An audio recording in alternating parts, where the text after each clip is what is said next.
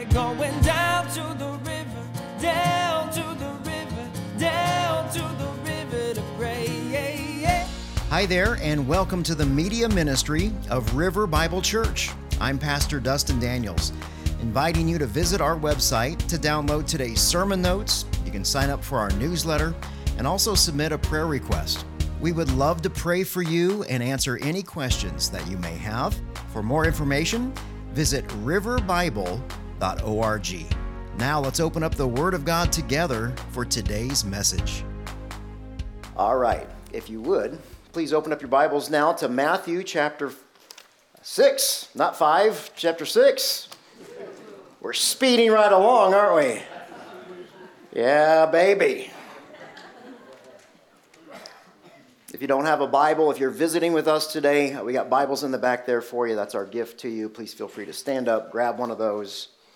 And as you turn to Matthew chapter 6, let me review from last week. Well, really, for the past several weeks, the Lord Jesus Christ has been teaching us about two specific things within his Sermon on the Mount. He's taught us, number one, about right living. How do we live rightly according to God's principles? Scripture calls that righteousness. And then secondly, we're learning about hypocrisy. Hypocrites are people who wear masks. We talked a lot about that. They pretend to be somebody that they're not. And we learned that hypocrisy is an outward sin that covers up an inward sin. Last week we saw Jesus gave his first illustration of both right living and hypocrisy. And he uses the illustration of money. A couple key points from last week. We said that financial hypocrites, what they do is they make a point of giving publicly when they could easily give privately. Number two, we said that our giving is an act of worship because our hearts are attached to our wallets, aren't they? Number three, we said that it's good to have a budget. We tell our money where to go through a budget. And the Lord Jesus also taught us how to give away our money, how to give. We also applied some systematic Bible skills we learned from Scripture and how Scripture teaches two ways to give financially. The first was to the church, and the second was to the poor. When you give to the church, you get to decide what that amount is. And then Paul says you got to give it from a joyful heart. The Apostle Paul taught us that once that amount is determined, then you just give it systematically. You give that on an ongoing basis. When it comes to giving to the poor, we are to be wise. We are to be discerning. Scripture clearly tells us and repeatedly tells us that we are not to give to healthy beggars. And then finally, with all of our giving from last week, if we're going to err, let's err on the side of generosity. Because as children of God, we know that everything comes from him. We will never be able to outgive God. So that's a brief review from last week. This morning, Jesus provides a second example of hypocrisy, and it deals with prayer. And let me give you a backstory on this week. Initially, I thought I would be teaching verses 5 through 8 today on how to pray, all of that in one sermon. And then next week, I was planning on teaching verses 9 through 15, which is the Lord's Prayer. But that's not what's going to happen. The really cool thing, the exciting thing about God's Word is that, when you study, you never know what you're going to find when you're seeking the truth like a buried treasure. And one of the keys to studying the Bible is not placing our opinion on the text. We don't want to do that. We want not to place anything on the text, but what we want to do instead is we want to pull the truth from the text itself. We want to pull the facts and the truth out of the text. Only when we slow down and really search for the details do we find the treasure. So studying the Bible, it's not only about Bible knowledge, it really is more about God's revelation. because he's the one that reveals these amazing spiritual truths to us. The Holy Spirit reveals, he discloses, he brings light to the grace and the truth of his book. This is his word. And many times as I prepare, I've got no idea where the Lord's leading here. I've got no idea really where he wants me to place emphasis or priority or maybe the urgency of the message for that week. And I share that with you because this Sunday's sermon, today's sermon, really surprised me. Many times in my weekly music meeting with the band, what we'll do is we'll read the passage, we'll pray through the passage, we'll talk about it, and then we ask the Lord to reveal the songs that he wants us to sing. We want the music and the words that we sing to prepare our hearts for God's word.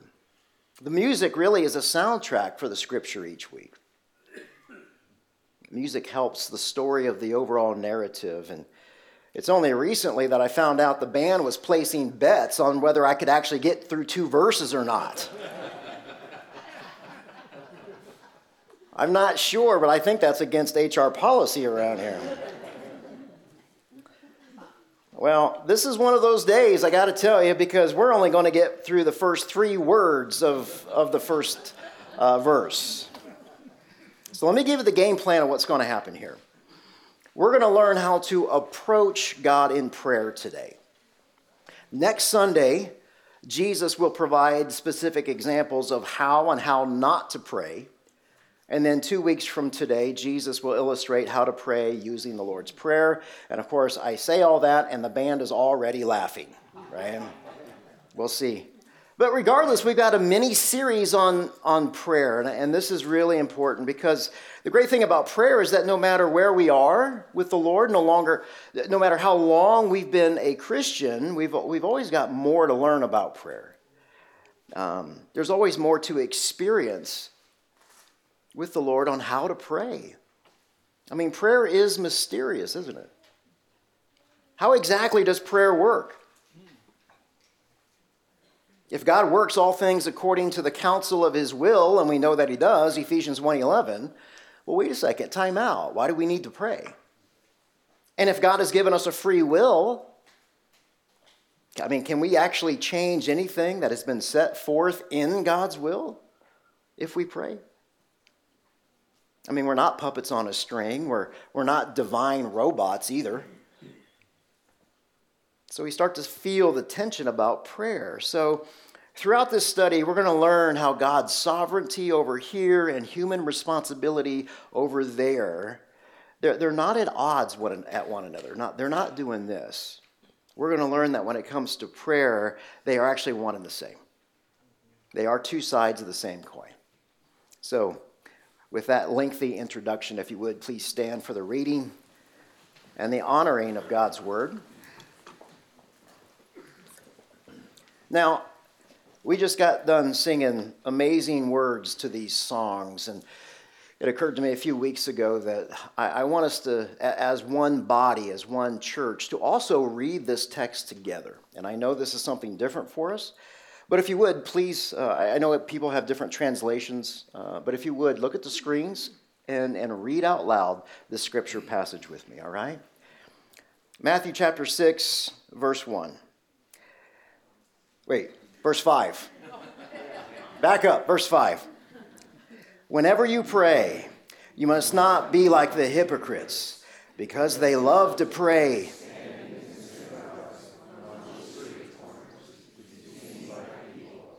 Truly I tell you, they have their reward. But when you pray, go into your private room, shut your door, and pray to your Father who is in secret. And your Father who sees in secret will reward you.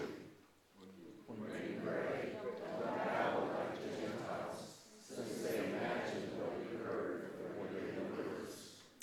Don't be like them, because your Father knows the things that you need before you ask them. Dear friends, this is the very words from the inerrant and the inspired, the infallible word of Almighty God. Amen. Please be seated. Thank you.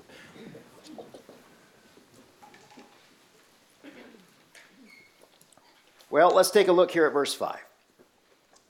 Jesus says, whenever you pray, you must not be like the hypocrites, because they love to pray standing in the synagogues and on the street corners. Why? To be seen by people. Truly, they've already got their reward. Jesus says, whenever you pray. So let's pause right there. Let's start with a definition of prayer. There are many, many definitions of prayer. I'm going to give you 3 things to think about here. Key point number 1 is that prayer is communion. Prayer is companionship. Prayer is fellowship with Almighty God. Prayer is a communion, it's companionship, it is fellowship with God. So in other words, prayer is a relationship. It's a two-way conversation. Key point number 2. Prayer is the activity that God has ordained for his children to experience him.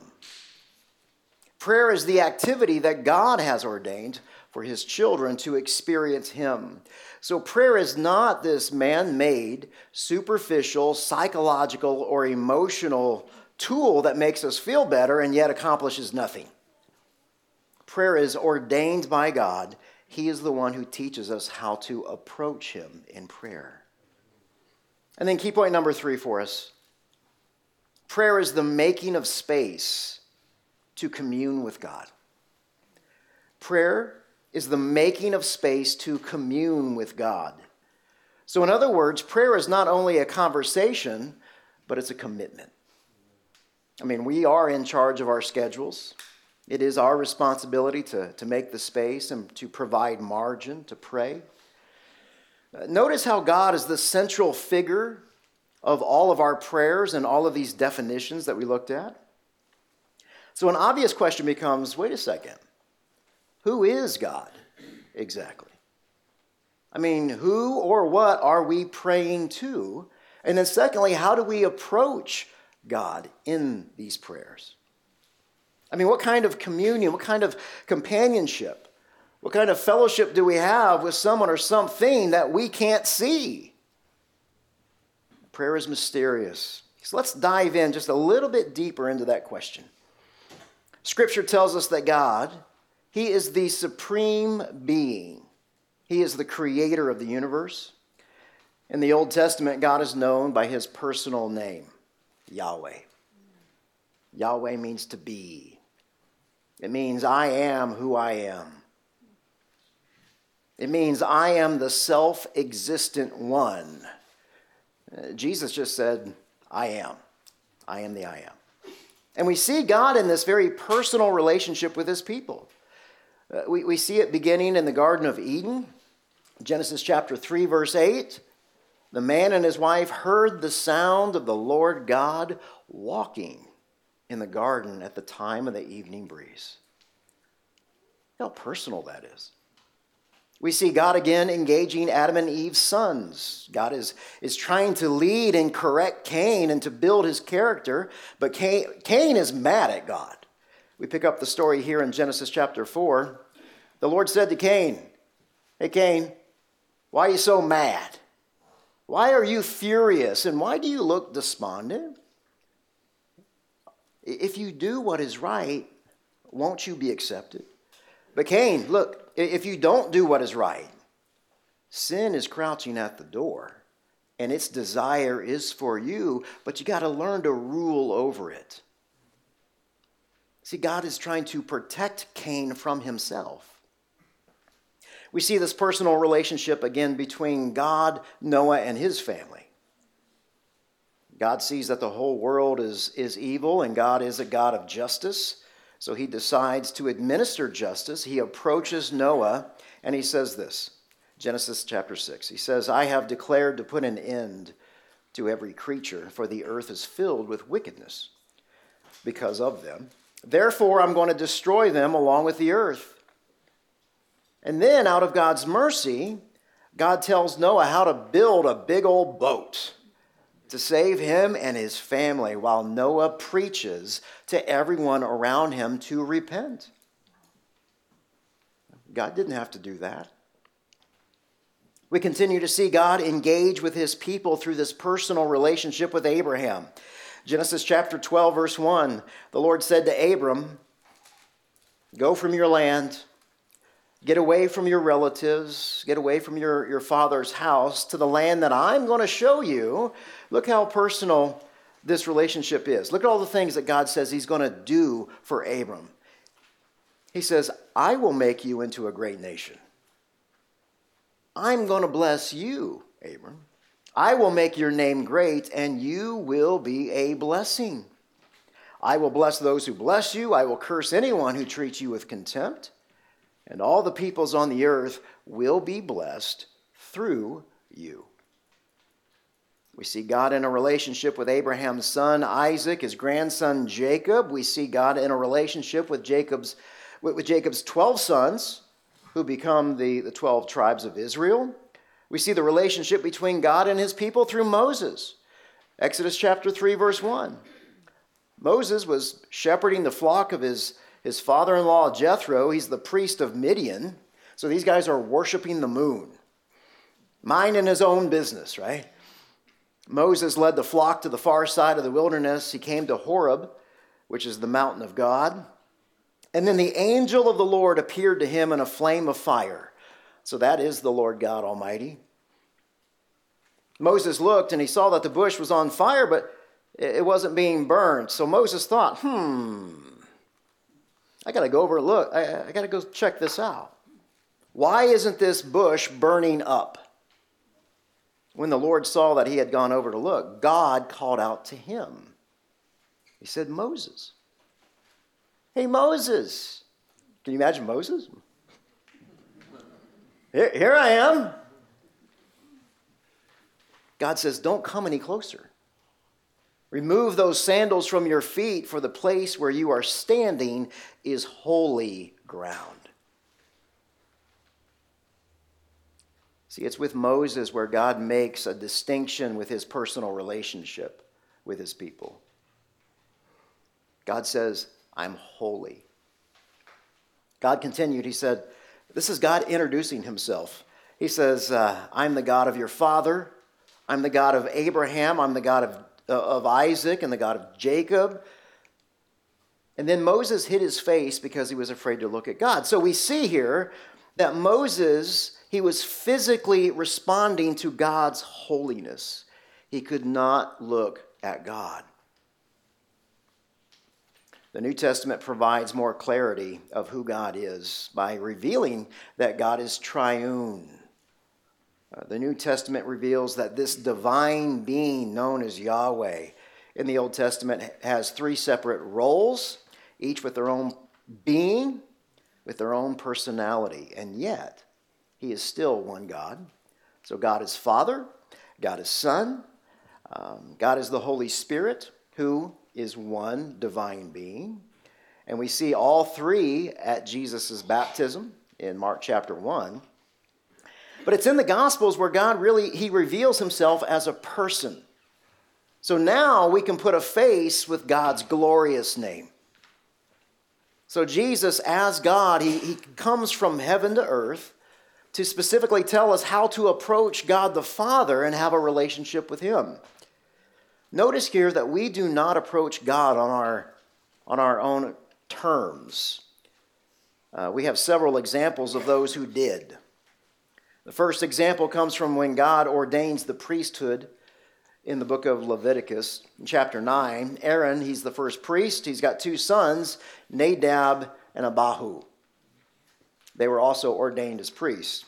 Shortly after the ordination, this happens, and we pick it up in Leviticus chapter 10. Aaron's sons, Nadab and Abihu, they each took his own fire pan, and then they put fire in it, and then they placed some incense on it. So they're going to worship. And they presented this unauthorized, or your translation may say, this strange fire before the Lord, which he had not commanded them to do. Verse 2, then, notice the consequence here, fire came down from the Lord and consumed them, and they died before the Lord. Dang. All right. Why did they have to die? They died because they were mocking God's holiness. They were proud and they were irreverent. God told them specifically how to come to them. They ignored those instructions and they came to God, or they tried, on their own terms. We have a second example here of how not to approach the Lord. It comes from one of King David's soldiers. King David brought the ark of God back into Jerusalem after it had been captured in the war. Now keep in mind, this ark doesn't only resemble God's presence, it is God's presence in the pages of the Old Testament. This ark of God's covenant, it's a long wooden box. It contained the 10 Commandments that was given to Moses. It also included manna from the Exodus, along with Aaron's staff, his shepherd's staff. So we're going to pick up the story here in 2 Samuel chapter 6. David again gathered all the elite troops in Israel, 30,000 men in all, and he led them to Bela of Judah to bring back the ark of God. Notice this, which bears the name of the Lord of heaven's armies, who is enthroned between two cherubim. So they placed the ark of God on a new cart, and they brought it from Abinadab's house, which was on a hill. Uzzah and Ahio, Abinadab's sons, were guiding the cart. They carried the ark of God. Ahio walked in front of the ark. David and all the people of Israel, they were celebrating. This is a festival. This is a party because the Lord is with them. So they're singing these songs. They're playing all these kinds of instruments. And in verse 6, but when they arrived at the threshing floor of Nacon, the oxen stumbled. And Uzzah, what he did is he reached out his hand and steadied the ark of God. Now pause there for 1 second. In other words, when the oxen tripped, the ark of God was about to fall off the cart. And it was about to hit the ground. So Uzzah, what he does is he reacts and he prevents that from happening. He touches the ark. In other words, Uzzah touches the very presence of Almighty God. Verse 7, then the Lord's anger was aroused against Uzzah, and God struck him dead because of this. So Uzzah died right there beside the ark of God. And once again, we think, dang, God overreacted. He was in a bad mood. One commentator says this, it would have been better for the holy ark of God to touch the dirt because the dirt was holier than Uzzah. Dear friends, we struggle with this, don't we? We struggle with comprehending God's holiness. We are inept in our humanness, in knowing the holiness of Almighty God and the sinfulness of our own sin. And that brings us to key point number 4. What makes prayer prayer is that God is the one to whom you are speaking. What makes prayer prayer is that God is the one to whom you are speaking. So we want to make sure that we properly come to God through prayer. Scripture provides this overwhelming example of how to picture God as we pray. And these, I want to give you 2 pictures here. If we take these passages seriously, it will change our life. It will certainly change our prayer life. The first comes from Isaiah chapter 6, in verse 1. It was in the year that King Uzziah died that I saw the Lord. King Uzziah, he was the king of Judah for decades and decades. And at this time, Isaiah, he's kind of freaking out because he's dead. He doesn't know who's going to be the next king. King Uzziah's reign, really that was an era of national prosperity for the Jews. It was good. It was a good time for them. However, Uzziah, he got overconfident with himself. And he violated God's holiness. And because he violated God's holiness, God struck him with leprosy. Isaiah continues here. But he, that's the Lord, so the Lord is sitting on a lofty throne, and the train of his robe, it filled the temple. So Isaiah sees God sitting on his throne in heaven. And that long robe, it symbolizes the Lord's majesty, his divinity. Back to verse 2. Attending him were mighty seraphim, each having 6 wings. With 2 wings they covered their faces. With 2 wings they covered their feet. And with 2 wings they flew. Seraphim, it means flame. So these are fiery, angelic beings. The 6 wings suggest that they have remarkable power. Moving to verse 3, and they were calling out to one another. This could be a song. And what they were singing was this: Holy, holy, holy is the Lord of heaven's armies. The whole earth is filled with his glory. So this holiness, it implies an absolute moral purity. Holiness means that there's an otherness to God. God is set apart, right? God's holiness is threefold. It is triune because God himself is triune with Father, Son, and Holy Spirit. So God is radically different than us. And it's this kind of holiness that separates God from and above his creation. Verse 4, he says their voices, the seraphim's voices, that shook the temple to its foundations. And the entire building was filled with smoke. This scene is terrifying. It's picturesque of Mount Sinai when God introduces himself to the Israelites. And then in verse 5, we see Isaiah respond here. He says, it's all over. I'm done. I'm a doomed man, for I am a sinful man. I've got filthy lips, and I live among a people with filthy lips. And yet, I've seen the King. I've seen God. So Isaiah, he sees God, and he immediately confesses his sin. He confesses that he is not clean. He is not pure. He is not right. And there's no way in the world that he should be in the presence of the Lord God Almighty. He should not be there. We fast forward to the book of Revelation. Jesus gives the Apostle John a peek into the throne room of God, similar to Isaiah. However, Scripture reveals a picture that's clearer. This is what John sees in Revelation chapter 4. Starting in verse 2, John says, immediately I was in the Spirit, and there was a throne in heaven, and someone was seated on it. All right, that sounds familiar. Verse 3, the one seated there had the appearance of jasper and carnelian stone. And there was a rainbow that had the appearance of an emerald, and it surrounded the entire throne. So jasper and carnelian stones, they signify the splendor, the majesty, the glory of God. The rainbow there that emphasizes that this person who is seated on this throne is surrounded by these amazing colors, these supernatural, these brilliant, radiant, luminous colors. Verse 4, John continues here. He says, around the throne were 24 thrones.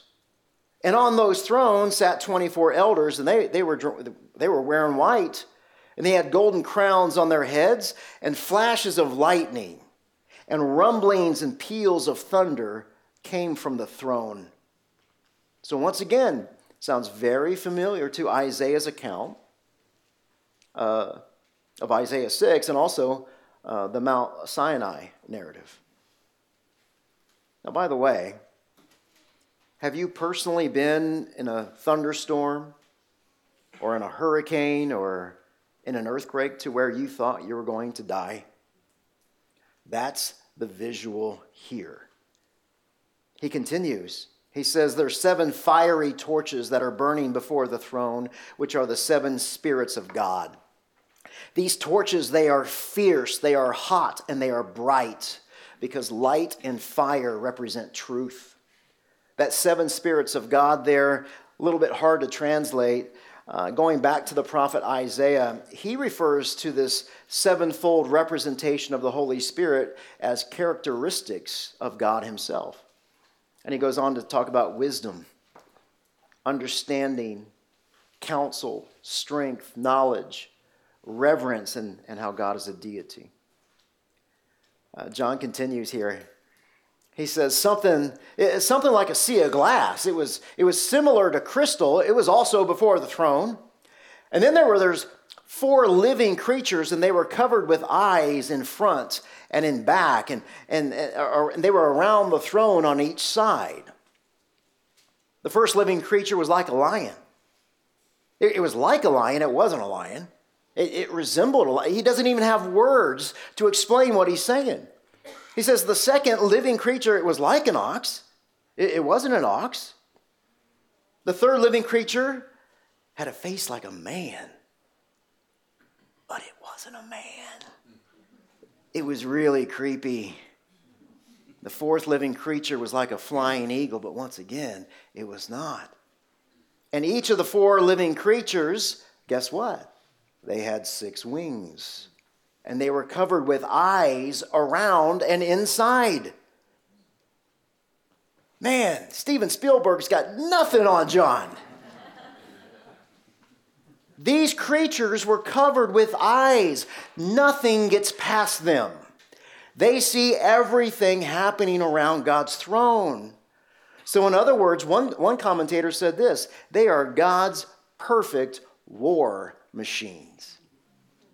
Now, these could be the seraphim that were mentioned in Isaiah's account. They do have 6 wings, and they say something similar. Look here in verse 8. Day and night, these creatures, they never stop saying, "Holy, holy, holy.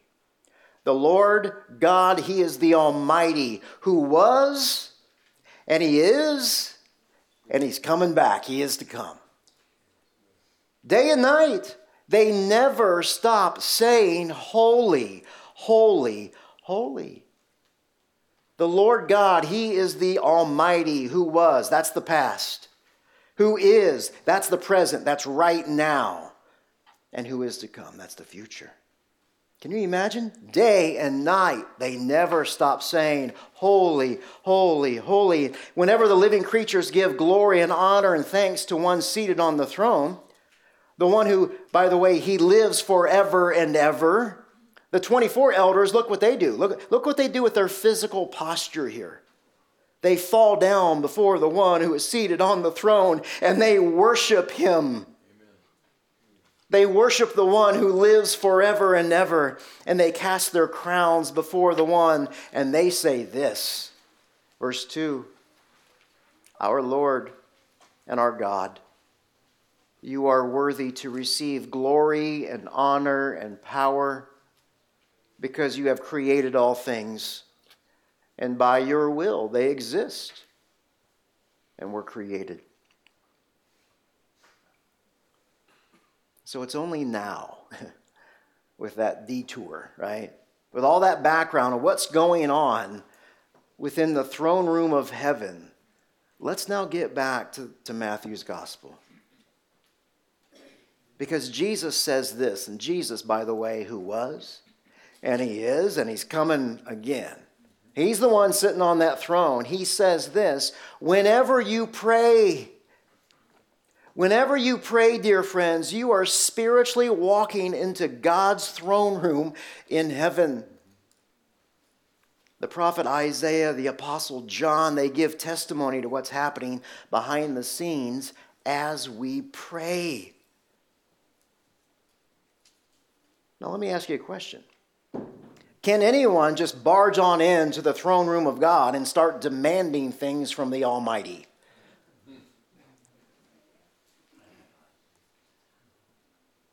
Our brother Job demanded a few things from God. Let's turn to see how that worked out for him. Because this conversation between God and Job is one of the most fascinating and yet humiliating in all of Scripture. We got a lot to learn from our brother Job here on what not to do. Job was mad at God. He demanded his rights. So God begins this conversation by asking this question. Job 38:2. He says, "Who is this that questions my wisdom with such ignorant words? Brace yourself like a man." Now let's pause. How big a lump do you think was in his throat? How deep was the pit in his stomach? And God goes on to say, because I've got some questions for you, and guess what? You got to answer them. He says, "Hey, Job, where were you when I laid the foundations of the earth? Tell me if you know so much. Who determined its dimensions? And who stretched out that surveying line? Hey, Job, what supports its foundations? Who laid the cornerstone? Hey, Job, have you ever commanded the morning to appear? Have you ever done that? Have you ever caused the dawn to rise in the east? Have you ever made daylight spread to the ends of the earth to bring an end to the night's wickedness?" Hey, Job, do you realize the extent of the earth? I mean, tell me about it if you know. I'm curious where light comes from, Job. Where does darkness go? But of course, you know all of this. I mean, you were born before it was all created. You are so very experienced. And then the Lord said to Job, "Do you still want to argue with the Almighty? You are God's critic, but do you have any of these answers?" And then Job said, "Well, okay, I am nothing. How could I ever find these answers? I'm going to cover my mouth. I've said too much already. I've got nothing more to say." Now we would think it's the end of the conversation. Not with Job, not with the Lord. The Lord goes on to say, "Brace yourself like a man, Job. I've got some questions for you, and once again, you must answer them." And then the Lord goes on and he asks Job another 50 questions that he cannot answer.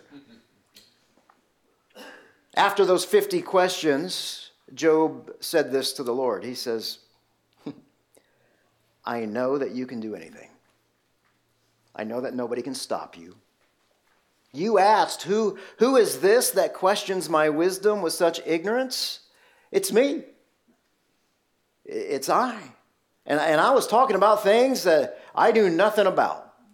Things that are too wonderful for me. See, I had only heard about you before, but now I have seen you with my own eyes. I'm taking back everything that I said, and I'm going to sit here in dust and ashes and show my repentance." In other words, please God, don't call down fire from heaven. Now, aren't you glad that Job had that conversation with God and not you? So let me ask you again. Can anyone walk into the presence of God through prayer and just start talking at him and demanding for stuff? So the question is, who can? Who has the privilege, and it really is a privilege, of praying? In other words, who has the privilege of entering the throne room of God and standing in his presence spiritually? Scripture tells us. Hebrews chapter 10, verse 19. We have boldness to enter the sanctuary. How? Through the blood of Jesus. Amen. The question is, who's we? Who's we? Dear friends, the only way to pray and for your prayers to be heard by the one true living God is through a blood-stained cross and an empty grave. That's the only way. There is no other way. Some people think that that way is unfair. However, the alternative is no way at all. I mean, the alternative is God giving us what we deserve. And what we deserve is an eternity in a very real place called hell. And that very real place is filled with God's justice for sin. And yet, God did not provide, He did provide one way, where His justice was carried out on His Son so that you and I can have eternal life and not eternal death. So this week as you pray, I hope that we all pause and we take a deep breath before we enter the throne room of God. I hope that today's text reveals the holiness of God in a new way. And really it gives us a deeper respect and a reverence as we approach our Lord, our God, our King, our Savior. He is our everything. And now that we have a better understanding of who God is, a better appreciation of who we're talking to, next week Jesus is going to teach us how to pray. So, Father in heaven, we want to take these words to our hearts right now. We just want to continue to calm our hearts and truly think about what's going on in the throne room of heaven.